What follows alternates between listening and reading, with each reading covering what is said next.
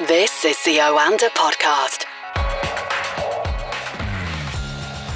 You're listening to the Oanda Market Insights Podcast with all the latest business and market news from Oanda senior market analysts from around the world. And today we speak to Jeff Halley in Singapore. Good morning from London, Jeff. How are you doing? Good afternoon from Asia. Wonderful to be here as ever.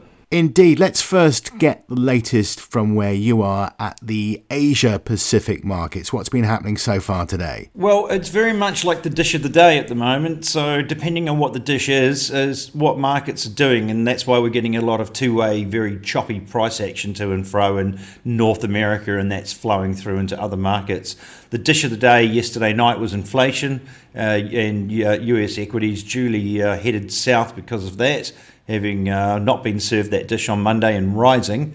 And we saw Asian stock markets follow that same lead. US index futures on the NASDAQ, S&P and Dow all headed lower as well. They're down about 0.4% today as well. We saw Japan off 1.7%, and we saw Australia take quite a big dip as well. Those stocks, the All Ords and ASX 200, down nearly 2%. Across the rest of Asia, it's been down around 0.6 to 0.8%, with some variances there. South Korea and Hong Kong are closed for the Buddha's birthday today, so we've got no data from them. But I've no doubt that if they had been open, they probably would have had 2% down days as well, because they're very much markets dominated by intraday retail-driven momentum. That probably sets Europe up for a bit of a soggy start.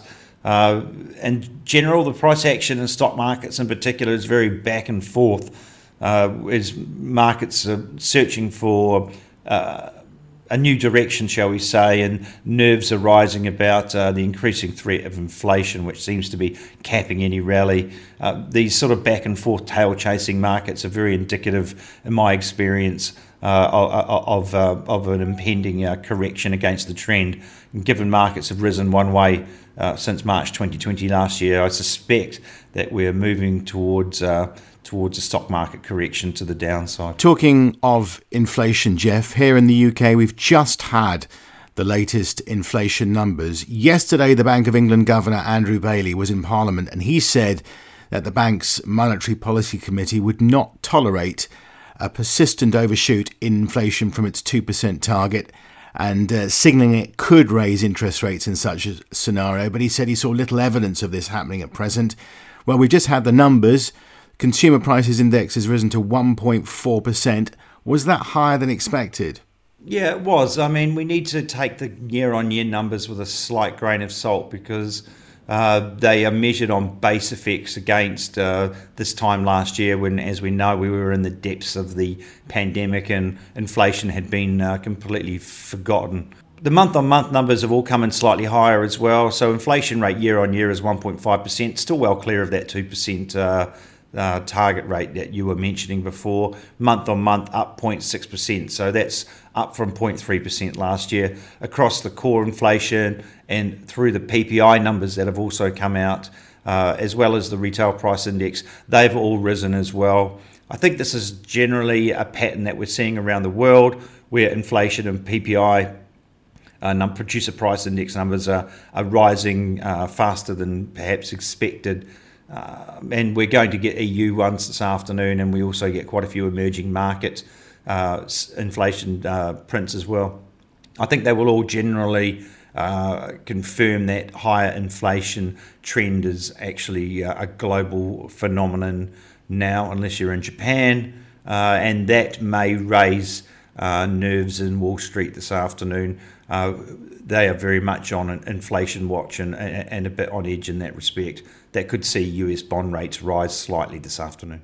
Yeah, it'll be interesting to see how the UK markets react to that when they open in just under an hour's time. What would you expect? I'm expecting UK and European markets to open slightly lower this afternoon, simply because Asia hasn't had a great day, and that is a continuation of a weak session from Wall Street. And notably, the US futures have been under pressure all day in Asia and after markets trading as well. I think if Wall Street was on inflation alert, we may get the same sort of sentiment sweeping across Europe and the UK this afternoon as well. And the UK performed quite well yesterday after those quite strong data that came out yesterday. So for me, I'm thinking that we're going to open slightly lower. But as I said before, sentiment is swinging back and forth quite aggressively at the moment. So I think we have the FOMC minutes this evening, and as long as there's no signs there that dissension is taking place in the ranks regarding the schedule for tapering, then we could well be back to inflation is no longer a problem this evening, and we could see stocks rally. The ebbs and flows of markets, eh? What should we look out for later in the day? There is plenty of data coming out over the next couple of days right across the world. Yeah, look, we've got Canadian inflation as well as the European Union inflation headlines, plus a lot of emerging market inflation and retail sales prints as well. It's sort of tier 2 data. I think the main highlights are going to be the US crude inventory, oil stock changes this evening. Oil had a pretty frisky night overnight as well. It was under pressure overnight, and on a BBC Persia tweet, that the US and Iran had moved closer to a nuclear deal.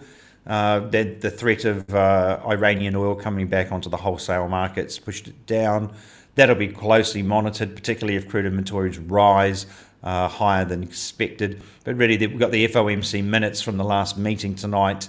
Will be the major data point for the evening. That one could be deceptive, actually, because if there is signs of dissension amongst the committee members about the pace of the Fed tapering or raising rates in the future, a market that's very much on edge and on inflation alert could send US yields higher, so selling bonds, and that would almost certainly lead to quite a dip in US equities as well. So I think that one's definitely worth watching.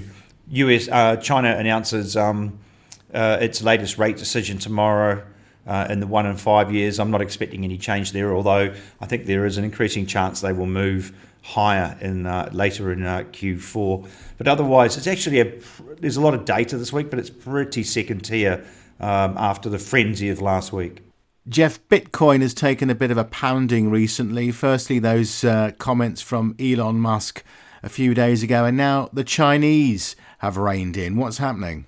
Yes, the PBOC, the People's Bank of China, the central bank, came out late yesterday evening and stated that it is illegal for Chinese financial institutions to either price transactions in virtual currencies or accept or make payments for services or products in virtual currencies.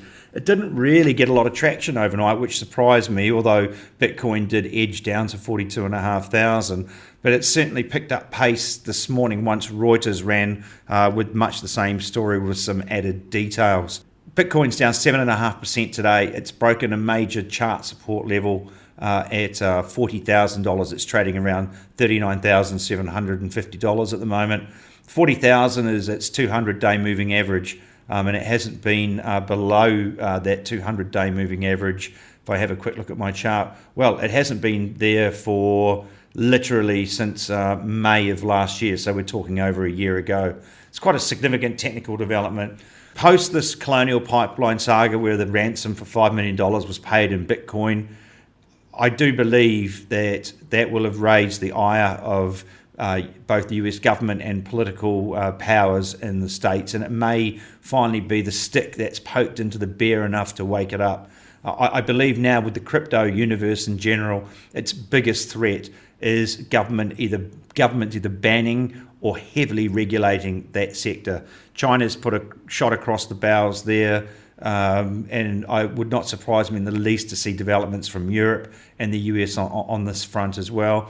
As you said, Elon Musk is no longer accepting Bitcoins for his Teslas, and also Square Financial said they would no longer buy any more Bitcoin either. That came out, I think, about 5 days ago. So that's sort of Jack Dorsey, who owns Twitter, and Elon Musk, who are both showing some doubts as well. So I can see the potential here for Bitcoin to remain under some quite serious pressure now.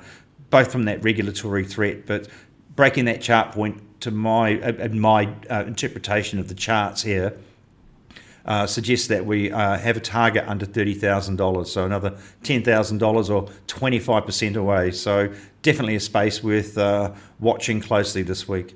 Okay, Jeff, thanks very much for joining us this morning, and we'll talk to you again soon. Absolute pleasure. Have a great week, everyone. This is the Oanda Podcast.